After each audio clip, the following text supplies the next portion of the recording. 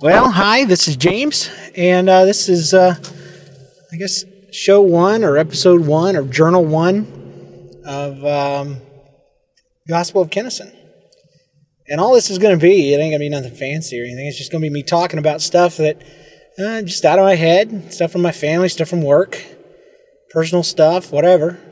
It's not going to be like Geek Loves Nerd. Nobody's listening. See you monthly. It's just going to be me and this personal recorder, usually in the car probably.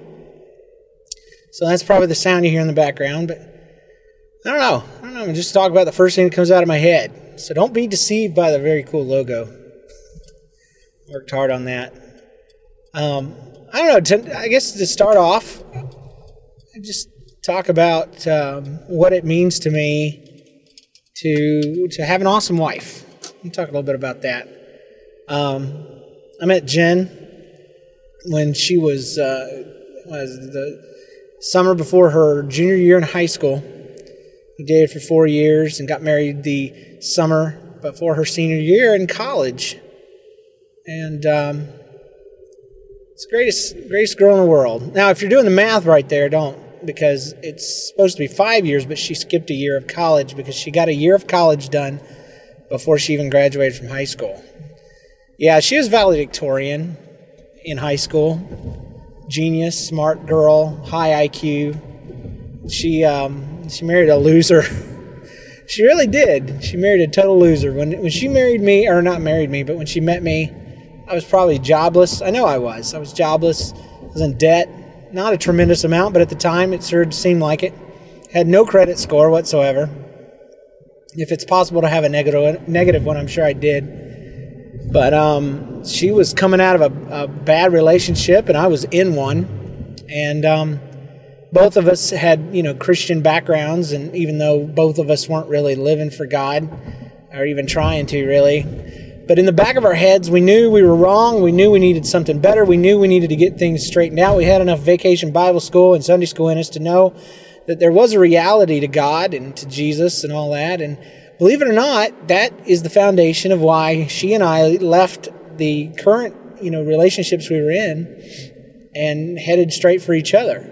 Now, I don't want to go through all the details of how we met and got together. It's a really great story. You can listen to an episode of Geek Loves Nerd to find out more about that.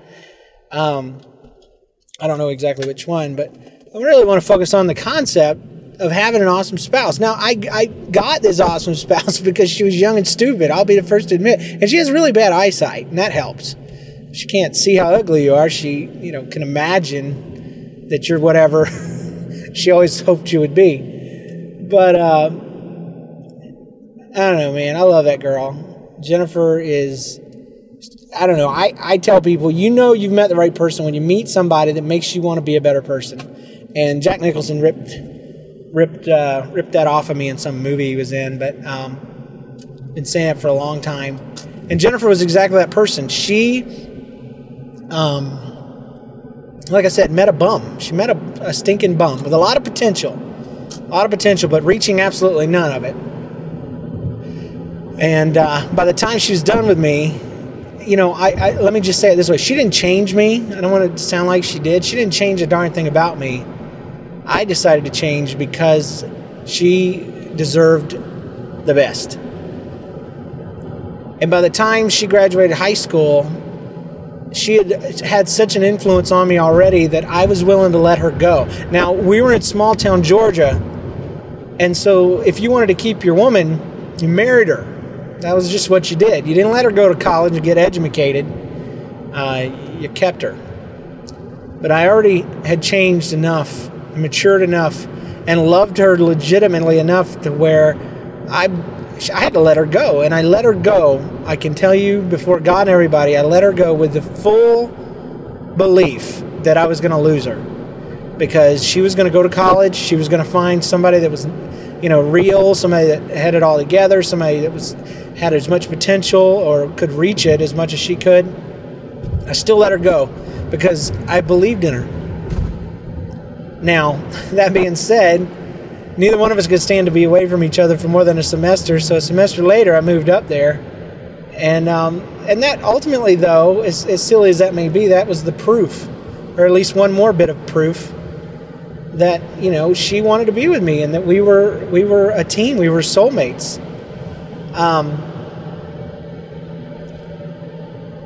I'll just say this. Between now and then, we've been married 13 years now. She has driven me straight into everything that I am today. And I'm not much, but dang, I've come a lot further than I ever thought. When I was living over a hardware store in St. Mary's, Georgia, I think it was $150 a month for rent. I couldn't even pay that. In that moment, I never thought I'd be a children's pastor with over 1,300 kids that I see every year. Working with over 100 volunteers in a church of between, it used to be 5,000, it's probably closer to 3 right now. I never thought I'd be a good father to 2 children, living in not the best house in the world, but the best house I've ever lived in. Growing up in trailers and stuff, you don't need much. Driving a car that's paid for. Am I bragging? No, I'm amazed. I'm the small town white trash Southern boy that, through the grace of God, met this awesome lady who has helped me reach where I'm supposed to be. Now, I'm not even there yet. I've still got a long way to go, but she's believed in me. She listens to my shows. She comments on my drawings. She gives me the time to do the things that I do, both at work and with my kids. She trusts me.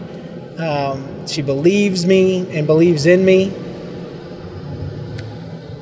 It's amazing. Now, right now, I'm going by the Chiefs Stadium, and they don't have a soul in there, but they're trying out their fireworks. They've been doing so much work on this thing, and we have the losingest team in the planet. But they have put what is the largest HD television in the world inside of it, and they've lined the bleachers, the upper deck, with high-def monitors all the way around. And they've put a mall, basically like a walking outdoor mall, around the outskirts of the thing. It's amazing looking. I hope it translates into some winning baseball. Not that I really care, but I drive past it every single day on my way home, and I get to watch it being built. Looks like they're getting about done. Just in time for spring, I suppose. Anyway, Jen, I love you. You're awesome. You have beautiful children. You're a great mom. You're an awesome wife. You show me how good God is every single day that you stay with me. And I look forward to continually being influenced by you. And that's why I look forward to being old. A lot of people don't. I can't wait to get old, because I know I'm going to be just that much smarter, that much more accomplished, that much further along, because I've shared my life with you. So God bless you, Jennifer, and I hope that you get half as much out of me as I do out of you, because even so, you'd be more than content.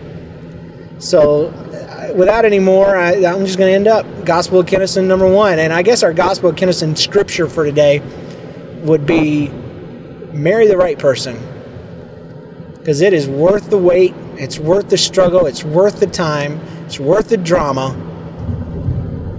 If that person makes you want to be a better person, it's worth it all. How bad would it be in a relationship and go through all that drama and all that junk and make it and still be unhappy? Still just be stuck with somebody you don't want. I don't know. But it's a good life. It's a good life. Thank you, God, and thank you, Jen. Peace out.